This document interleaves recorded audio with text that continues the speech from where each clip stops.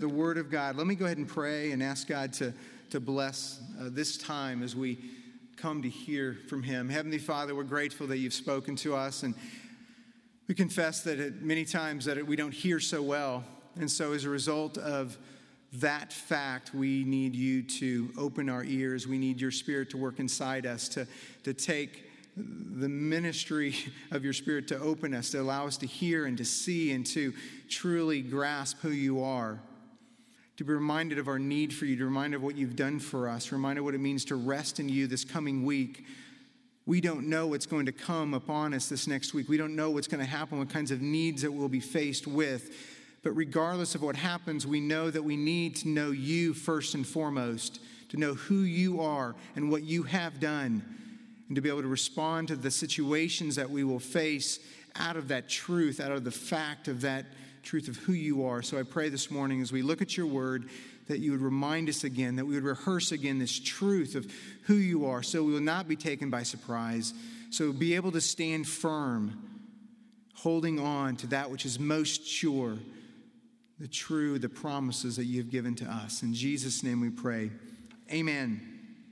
This morning we're going to look at John chapter 2, first 11 verses there, the wedding at Cana, this account where Jesus turns the water into wine. In our Monday morning Bible study, we have been studying this passage, studying John, the Gospel of John. And a few weeks ago when I had a chance to lead our study through this, our time, I was kind of walked away with just I feel like a deeper, a new understanding of what this passage I'd read for years and years.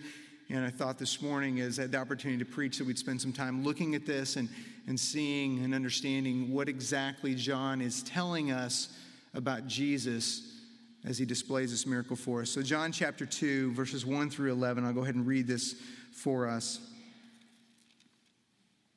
On the third day, there was a wedding at Cana in Galilee, and the mother of Jesus was there. Jesus also was invited to the wedding with his disciples. When the wine ran out, the mother of Jesus said to him, "They have no wine." And Jesus said to her, "Woman, what does that have to do with me? My hour has not yet come." His mother said to the servants, "Do whatever he tells you."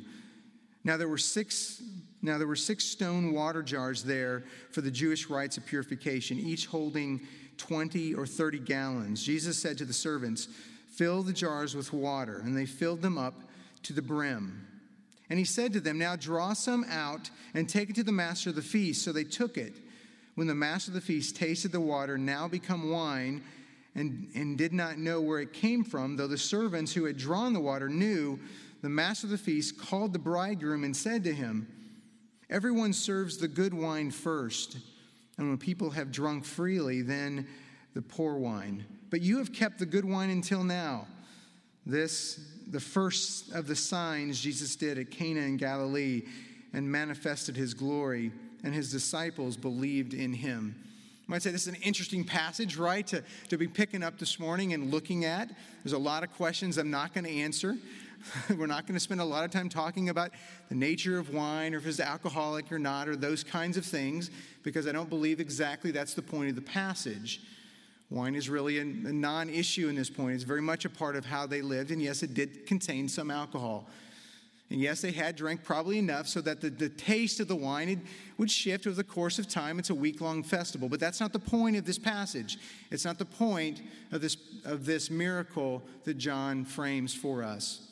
One of the interesting discussions in the gospel discussions of John, as it relates to the other Gospels of Matthew, Mark, and Luke, is the observation that many have made is that the other Gospels carry and have Jesus using parables very often in his teaching method, that he would use parables to teach. However, in the book of John, there aren't any parables. We don't have Jesus teaching using these illustrations, these stories in the book, in John's gospel. It's there, and lots of people have speculated as to why exactly that is the case. But we find what John does, he does something a little bit different. He doesn't use parables, but he uses the miracles of Jesus in a particular kind of way. He states them in a particular kind of way. These are real historical events, real things that happen, real breaks in where the Creator God comes in and does something in a supernatural way. And what John does is he frames the miracles of Jesus in a certain kind of way, so to put on display something about who Jesus is. And as we look at this miracle this morning, it's important for us to recognize that John is framing this miracle to say not just something that the miracle is being accomplished in the miracle, but to be able to, as it were, to see through the miracle to something else, that's something deeper, that's something much more profound that Christ is doing. So there's a miracle here, and we want to see the miracle. We want to see what's immediate, what's right in front of us. We want to understand the situation, the nature of the situation. But beyond that, we want to understand there's something more that's taken place. There's something more that Jesus is wanting to demonstrate about who he is, about what he's going to accomplish. And all of these miracles in the book of John, you will note, are called signs. That's particular to John. John uses that terminology as he identifies them as signs. And we know what a sign does, right? A sign points to something else. And so if we get caught up in the miracle, we're going to miss the point. The miracle is a sign. It's to point us to something else. And so when we just look at the sign, we want to see the sign, but only insofar as we ask the question, what's the sign pointing to? And so as we look at that, we're going to look at that. What's the miracle pointing us towards? The miracles of Jesus, as you read through this or any other gospel for that matter, you find are not just random acts of power. You don't see Jesus just walking down the street with his magic wand saying, what am I going to do today? But you see that what Jesus does is he makes particular use, purposeful use of his power to heal, to provide, but to more than that, to demonstrate who he is. He wants to say something more than just I can heal and provide. He wants to point to something else that he's going to do, something much deeper and much more profound. And if you'll picture with me a kind of an iceberg, okay? You got this picture in your mind? Got it in my mind anyway. Picture, and above the waterline you see this visible representation of something. And it's real and it's there. And that's the miracle. And that's most visible. But what's attached to that miracle is something much deeper, much more foundational. And as we look at this story, as we look at this account, we're going to look at both what's visible, what's above the waterline, what's the importance of that, as well as what's below the waterline. What's more going on here than meets the eye? What is situational, but then what is transcendent? What is profound? What is Jesus doing by what is seen, by what is not so visible in this? And so that's the two levels we're going to approach this particular miracle, this account with, because I think this is how John frames it, because it's how he frames all of his miracles. We see here there's a wedding that's in Cana. It's the first sign that John tells us in verse 11. He concludes this account with this. It's the first sign that Jesus did at Cana in Galilee and manifested his glory, and his disciples believed in him. So it's a sign, John says. It's the first sign. It's the primary sign. Perhaps it's the foundational sign that points to what Jesus is going to do ultimately. We see that it displays his glory in one way. However, later on, as you read through, his glory is displayed even greater way, more significant way, certainly as you get to the cross. But his glory is displayed, and we see that his disciples, those who are there with him, do believe, and they place their faith in him to the degree that this glory was displayed in front of them. So the questions we want to ask is, what's the sign pointing towards of this miracle? What's the glory that's being revealed? What can we understand about that glory from this account? And then what do we understand about the belief of the disciples? What are they believing? What are they seeing? And then what is all this pointing towards? Well, first of all, John, I need to place a little bit of context for us. The story follows really the first week in Jesus' ministry, his public ministry, as John frames this for us. In the very first chapter, if you'll turn with me, I want to read really kind of the bookends of the book of John for us, this gospel. He opens verses 1 through 3, this whole prologue, this section up through verse 18 is his beginning, kind of the introduction to his gospel. But the first 3 verses will be important for us to understand what's taking place here. In the beginning was the Word, and the Word was with God, and the Word was God. He was in the beginning with God. All things were made through him, and without him was not anything made that was made. And so we see that this one called the Word is God, and he was with God. He's distinct from God, and he identified with God. and this one called the Word, who's made known as Jesus Christ, as well as the one who made all things. In fact, nothing was made except through him. So he is the creator. And so this one we're going to learn about, this one who becomes flesh and who John is portraying and through his gospel is God in the flesh, and yet he is the one as well, the one who created all things. And if you'll turn with me to the very end of the book, or not the very end, but the end of the section prior to the epilogue in chapter 20, John, unlike the other gospel writers, gives us the clearest sense of his purpose for writing the gospel. And as well, it's important because every event, everything that takes place in the gospel leads to this purpose, has this end in mind, 30 and 31. Now, Jesus did many other signs in the presence of the disciples, which are not written in this book.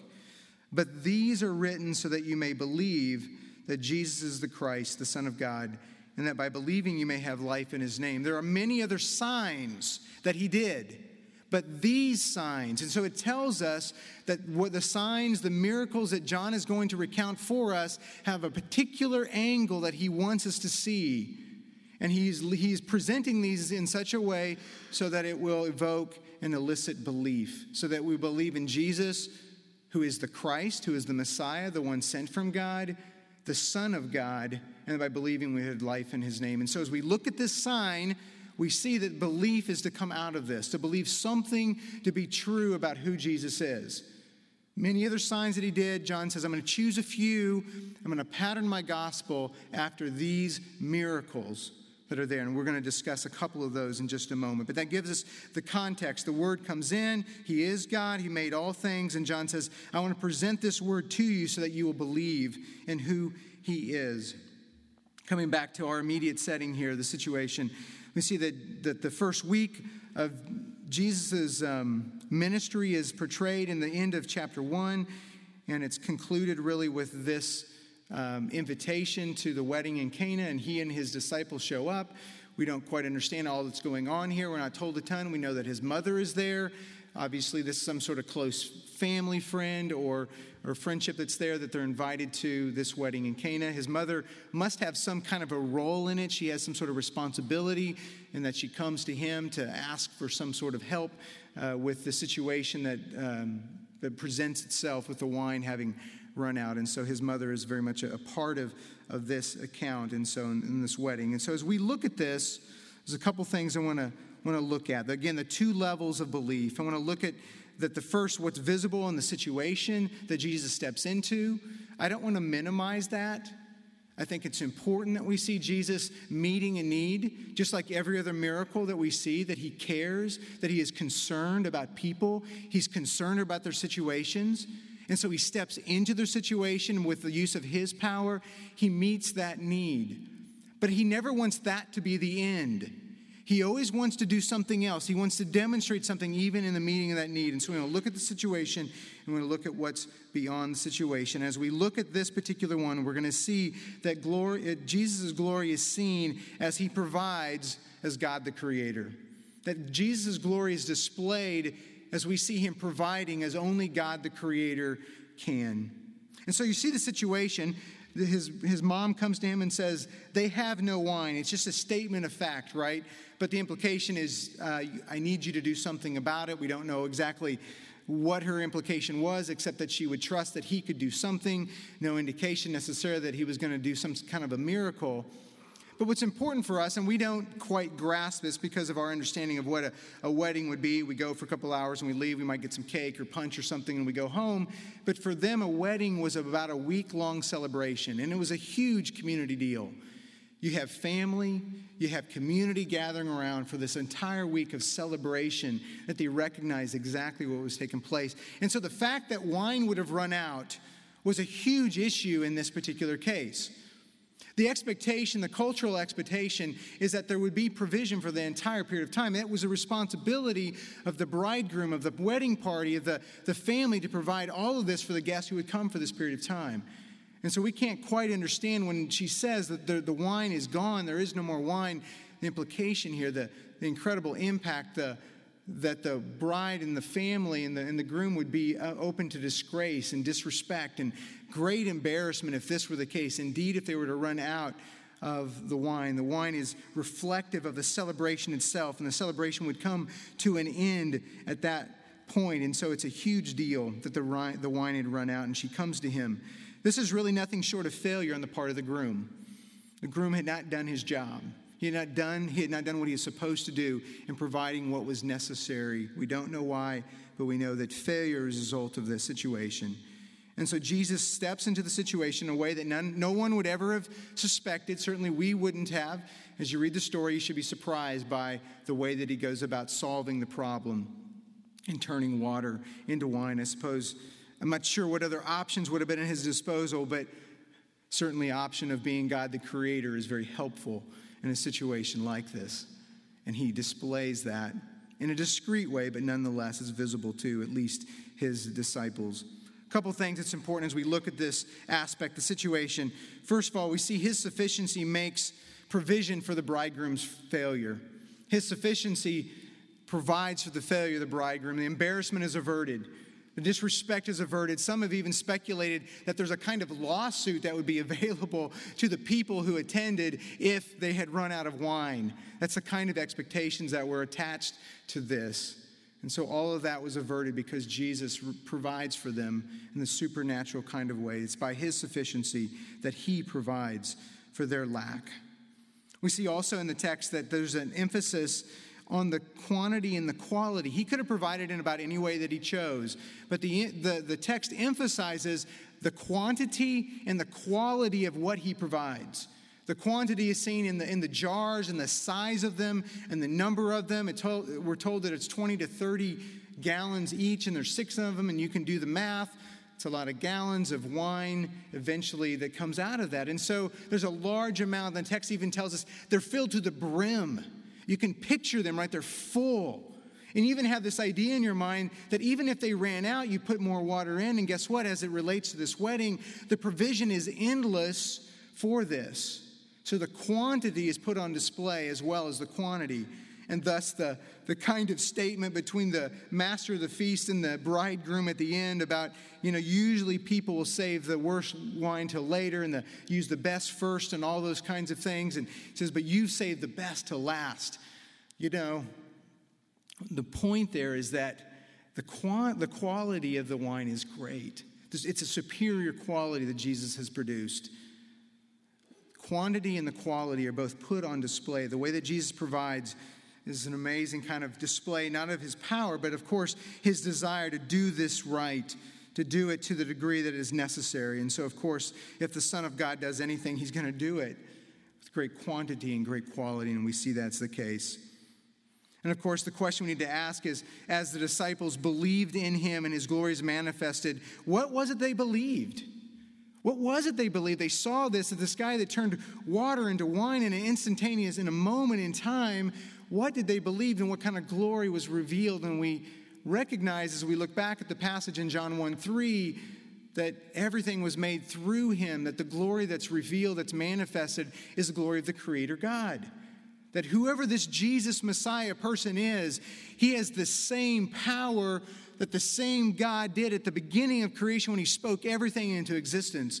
The same one who had made the process by which this wine comes to us in a natural way over the course of months and years, he had collapsed that process into a moment of time and had taken out all the intermediate steps and done it in a moment in time. He had provided that. That's the kind of God that he is. That's who he is. That's the glory that we see, and that's what they came to believe. And if you think about that process of rain falling and roots taking up the moisture and sending it out over the vines and the fruit taking it and the grapes being produced and the grapes being produced in such a way that they could produce wine, and the water is turned into something sweet, and the sweetness over the course of time in a process that turns it into wine. What Jesus does, it says, I'm going to take that, which is a natural process in my creation, and as Creator God in my choosing, I'm going to collapse it into a point in time.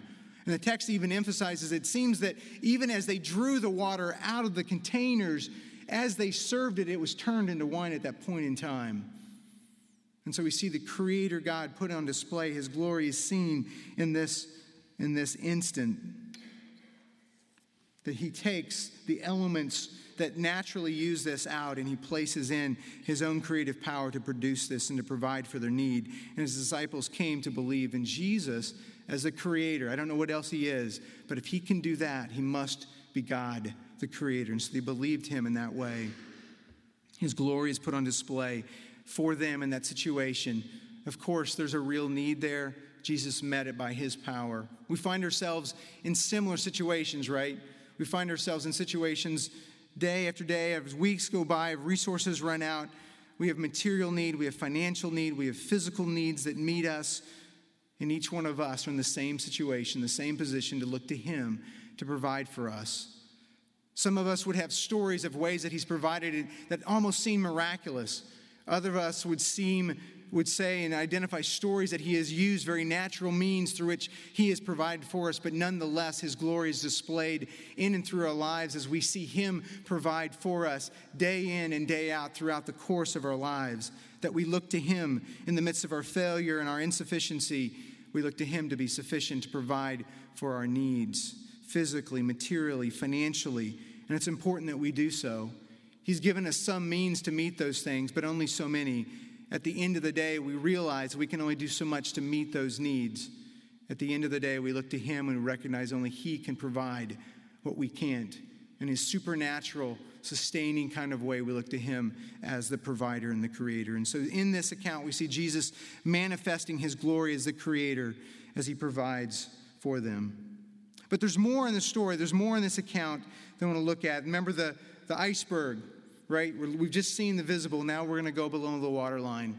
Because as John displays this miracle, there's more that he wants us to see about Jesus and who he is and what he wants to accomplish. The miracle manifests the glory of him as creator and providing the wine. But he wants to point to something else that he's going to do. The provision of wine meets an immediate need, but the miracle is a sign. Remember that? It's a foreshadowing. It's pointing to something that he's going to do to meet the deepest needs of man. Not just the superficial needs that are real, but the deepest needs of man, of humanity. The signs I'd mentioned before that John presents them and the miracles of Jesus are not random displays of power. But John places them in a particular kind of order so he puts on display who Jesus is. And oftentimes teaching is set in connection with the miracle. So we understand the miracle that goes on. And we're not going to walk through them all. And there's different ones who have identified and counted them. And they are signs. And there's several signs that John presents for us, all leading to the cross. I'm going to point out just a couple of them to help us understand the point of this particular miracle. In chapter 6, John chapter 6, we have the feeding of the 5,000. And in that particular case, you have 5,000 men and all their families fed, just a few loaf and a couple of fish. That he does that. And the miracle echoes God's provision for Israel in the wilderness back in Exodus. And you see that God provided them for the 40 years. And this one occasion, Jesus provides for them this bread and fish, and he meets their needs. Of course, what do they want? They want Jesus to provide for their material needs permanently. So they're going to take him and they want to make him king by force. But he won't have anything to do with that. In fact, Jesus wants to turn the whole miracle upon its head and say, I've given you real food, and you need real food, but you need something more than just real food. You need spiritual food. And in that setting, Jesus says, I am the bread of life, that I am the one that will feed you permanently. Then you can jump onto John chapter 9. You see that there's a man born blind. And in that situation, this man who's born blind, Jesus heals him. And it's an acted out kind of parable there of what sight looks like. And you have the Pharisees who are blind. And you have the blind man who can see physically now and spiritually at the same time. And in that same context, you see Jesus teaching. And he says, I am the light of the world. And he says, this is what it means to see. I am the one that brings sight. And then you can jump over 2 more chapters and you see the raising of Lazarus. After 4 days of being dead, Jesus constructs the situation such that Lazarus is dead, is really dead. 4 days dead, and he shows up and he raises him to life. And he demonstrates, yes, I can do physical resurrection, but the physical resurrection isn't about what all I'm about. What I'm really about is spiritual resurrection. And he says, I am the resurrection and the life. That even though you die physically, and you will die physically, even Lazarus will die physically, what I'm going to bring is a life that death can't affect. because I am the resurrection and the life. And you see in each of those miracles, there's something more that Jesus is pointing to. The material points to the spiritual need. Material is real, and yet it points to and undergirding that is the reality of the spiritual need that each person has.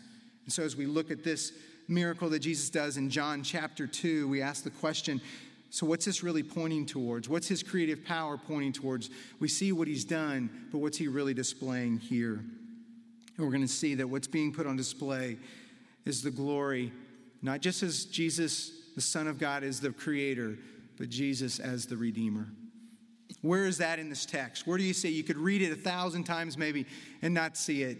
As you see it in sequence of John and how he places each of the miracles, we know there's something more that he's doing. There's a couple hints, if you will, as you read through it. First of all, in verse 4, you see in his interaction with his mother, he says, "My hour has not yet come." As she invites him to do something in the situation, he says, "My hour has not yet come." What does he mean by that? The hour, of course, is referring to the hour at which he will die. He will be crucified. And you can read through the rest of John, and you will see a number of times as this hour is pointing to the time at which he himself would be crucified. And so we see an interaction with his situation, with his hour, and what he is there for, what he is about. But then go on in verse 6. There's information that John gives us that it would be easy just to read right over and just to kind of pass by it. But you have to ask the question, why is it that John gives us the information that he does? And he does it in a purposeful kind of way. It says there were 6 stone water jars. Okay, that would be sufficient, right? Just 6 jars. He could move right on. He filled them with water. No. What are these jars used for? The stone water jars that were there for the Jewish rites of purification. They had a specific purpose that they were there. And John wants the reader, he wants the listener to see that these were there and they were there for a particular purpose. Because what is Jesus going to do? He's going to take these stone jars, which are representative of an old system, the old covenant, an old way of doing things. And now Jesus is going to display something new he's going to do with these jars. The Jewish rites of purification is a practice of cleansing their hands, and they would cleanse utensils. And you can read in Mark chapter 7 describes that process for us. It seems that the leaders had kind of added to it what was necessary to be clean. And this isn't hygienic, you know what I mean? This isn't get your antibacterial out. It wasn't for that purpose. It was ceremonial clean, so they could be clean before God in that respect. And so you see that these are for this purification process, and the water was for that process alone. And Jesus says, I'm going to take this sign, I'm going to take this image, which is connected with the old system, the old way of cleansing by which you do your best, but can only go so far. An old system that is deficient in its ability to truly bring any cleansing at all. And I'm going to do something. I'm going to transform that image. Jesus says, fill the jars with water, and they did. And by doing this, Jesus says, I'm going to transform the use or the function of these jars by transforming the contents of the jars. I'm going to change them from just water, and now I'm going to do something else with them. It's not just for cleansing that you try to do. It's for cleansing that I'm going to do. And we have the imagery even bound up in this picture of the wine and the picture of the provision of God, of the provision, of course, even as we celebrate the Lord's Supper, of his provision of his blood for our forgiveness. The old system was insufficient. It was unable to accomplish anything, especially as the Jewish leaders of that day had got their hands on it and was served really for their own purposes. But the spiritual picture here is that Jesus is giving that which is he's going to transform the system. He's going to fill the old with something brand new. He's going to transform it by changing the contents that are in it. He's going to take what is lacking, he's going to fill it up with something that's new. He's going to fill it up with his sufficiency. Instead of a ceremonial, continual, ritual cleaning day after day, trying to be clean, he, in his supernatural act of giving his own life, will provide forgiveness and cleansing once and for all. In a supernatural way, he's going to transform the old system into something new that could never be accomplished by the old. And he will meet the needs of humanity through the death of his life, through his role in the glory of the Redeemer. And so we see the one need met in this parable, in this miracle, need met on a material basis, he does that. But it points towards something more. It points towards him and his act of redeeming that he is going to accomplish. And the imagery that John gives us, the image that we see that Jesus chooses, he selects to do it this way, to display what he's going to do and to point towards. And we read on in John and we see what indeed Jesus did accomplish as creator, but even more so as redeemer. His glory is revealed as creator as he turns the water into wine, but even in a greater way through his glory is revealed through his act as redeeming, laying his life down for us. 2 application points. Say, okay, that's interesting. His glory is put on display, creator. His glory is displayed in a greater way as redeemer. They're both here. John wants us to see this and not miss the point. He wants to elicit belief in those who watch to see this is who Jesus really is, and he manifests his glory in this way. A couple things as we ask the question, so what's this tell us about his redeeming work? What do we learn from this sign about his redeeming work, what he's done? A couple things. First, the emphasis on the quantity and the quality of the wine tells us about the provision of the redemption. The emphasis on the quantity and the quality of the wine tells us something about the redemption and the nature of the redemptions he's accomplished for us. Okay, Jesus could have done this any way he wanted. He could have given them just enough. He could have given them bad wine. They wouldn't have known any different.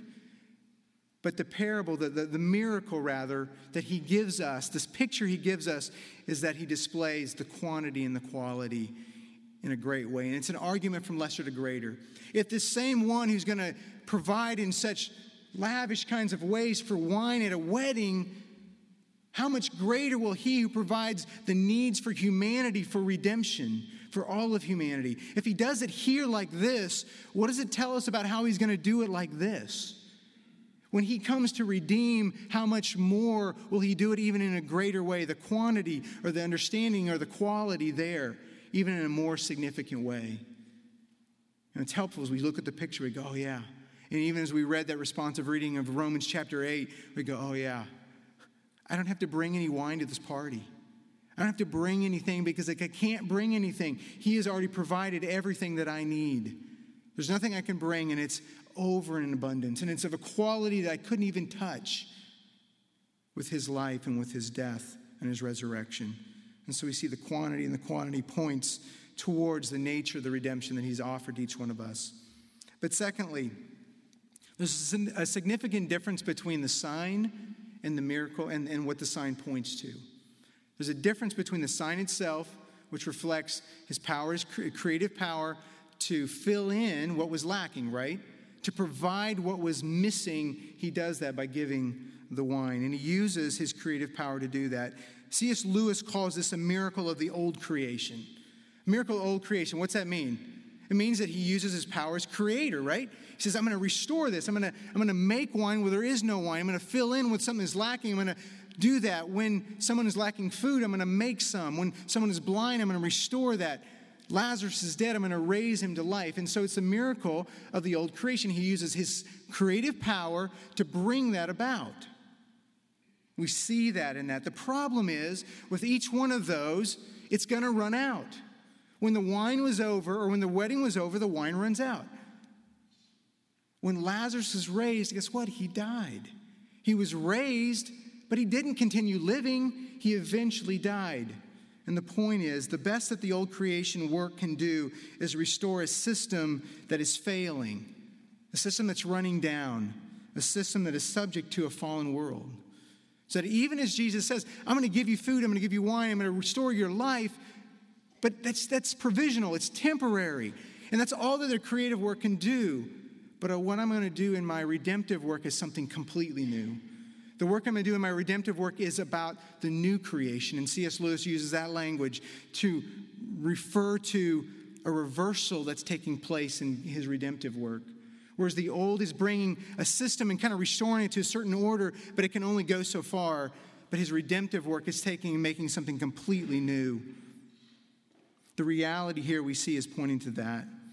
Everything is running down. Everything in our lives we get, and the newness is gone, right? You ever get something brand new and only to find that, oh yeah, it's going to be old really soon, you know?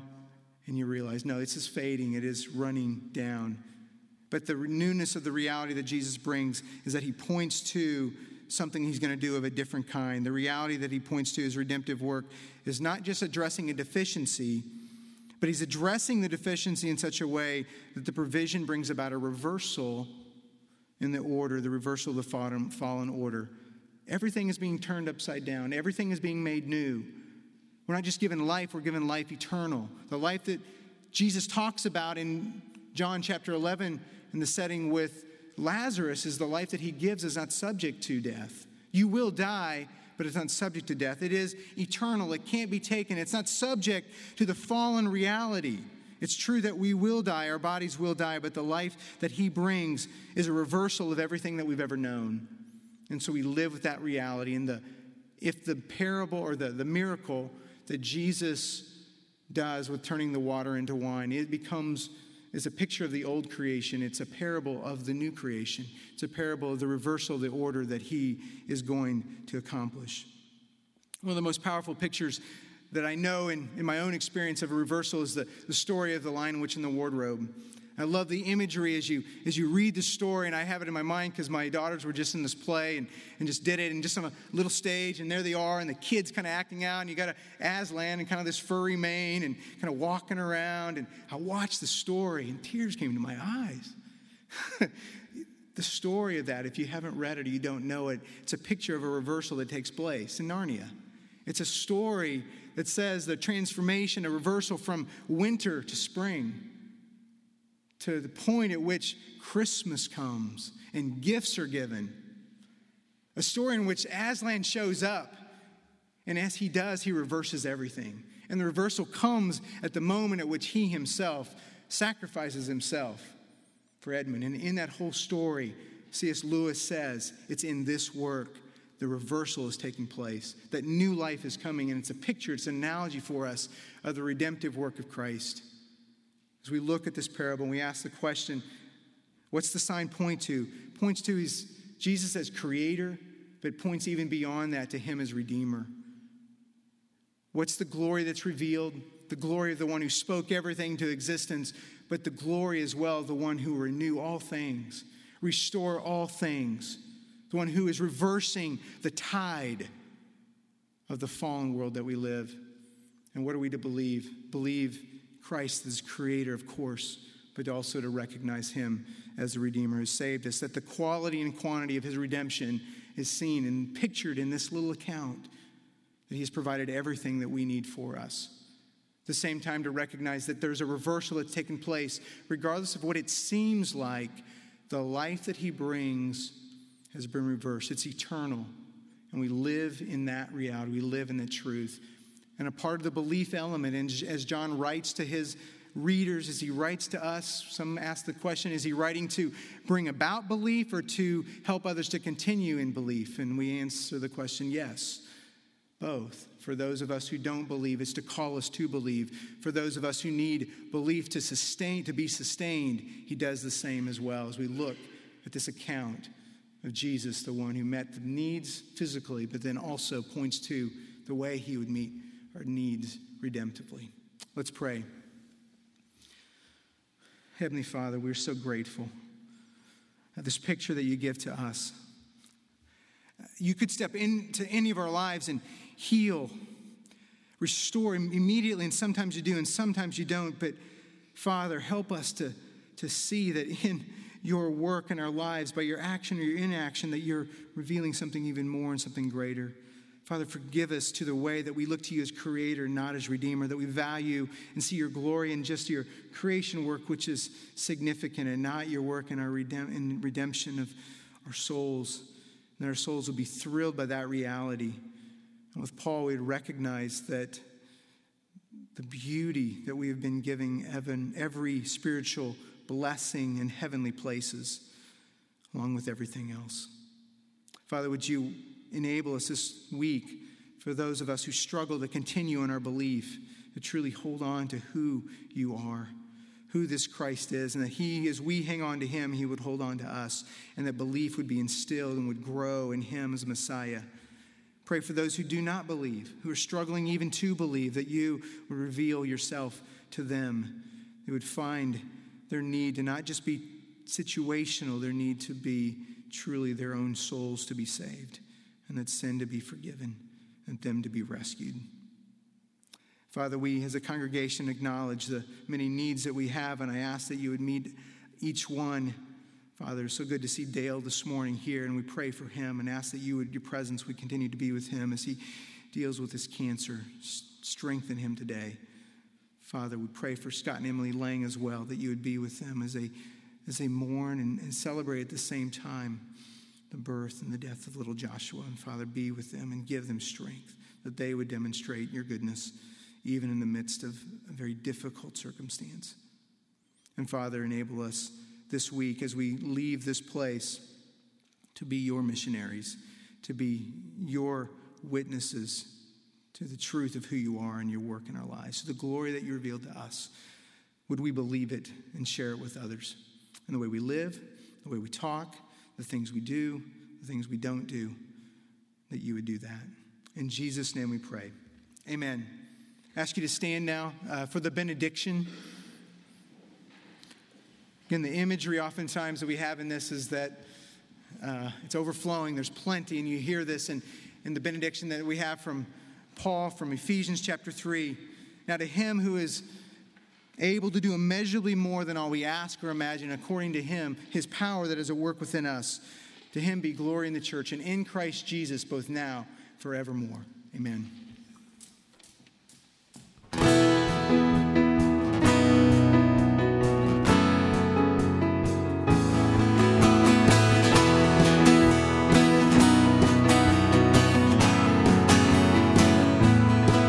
You're calling me to come and behold the wondrous cross, to explore the depths of grace that came to me at such a cost, where your boundless love conquered my boundless sin, and mercy's arms were open wide. My heart is filled with 1,000 songs, proclaiming the glories of Calvary. With every breath, Lord, how I long to sing of Jesus who died for me. Lord, take me deeper into the glories of Calvary.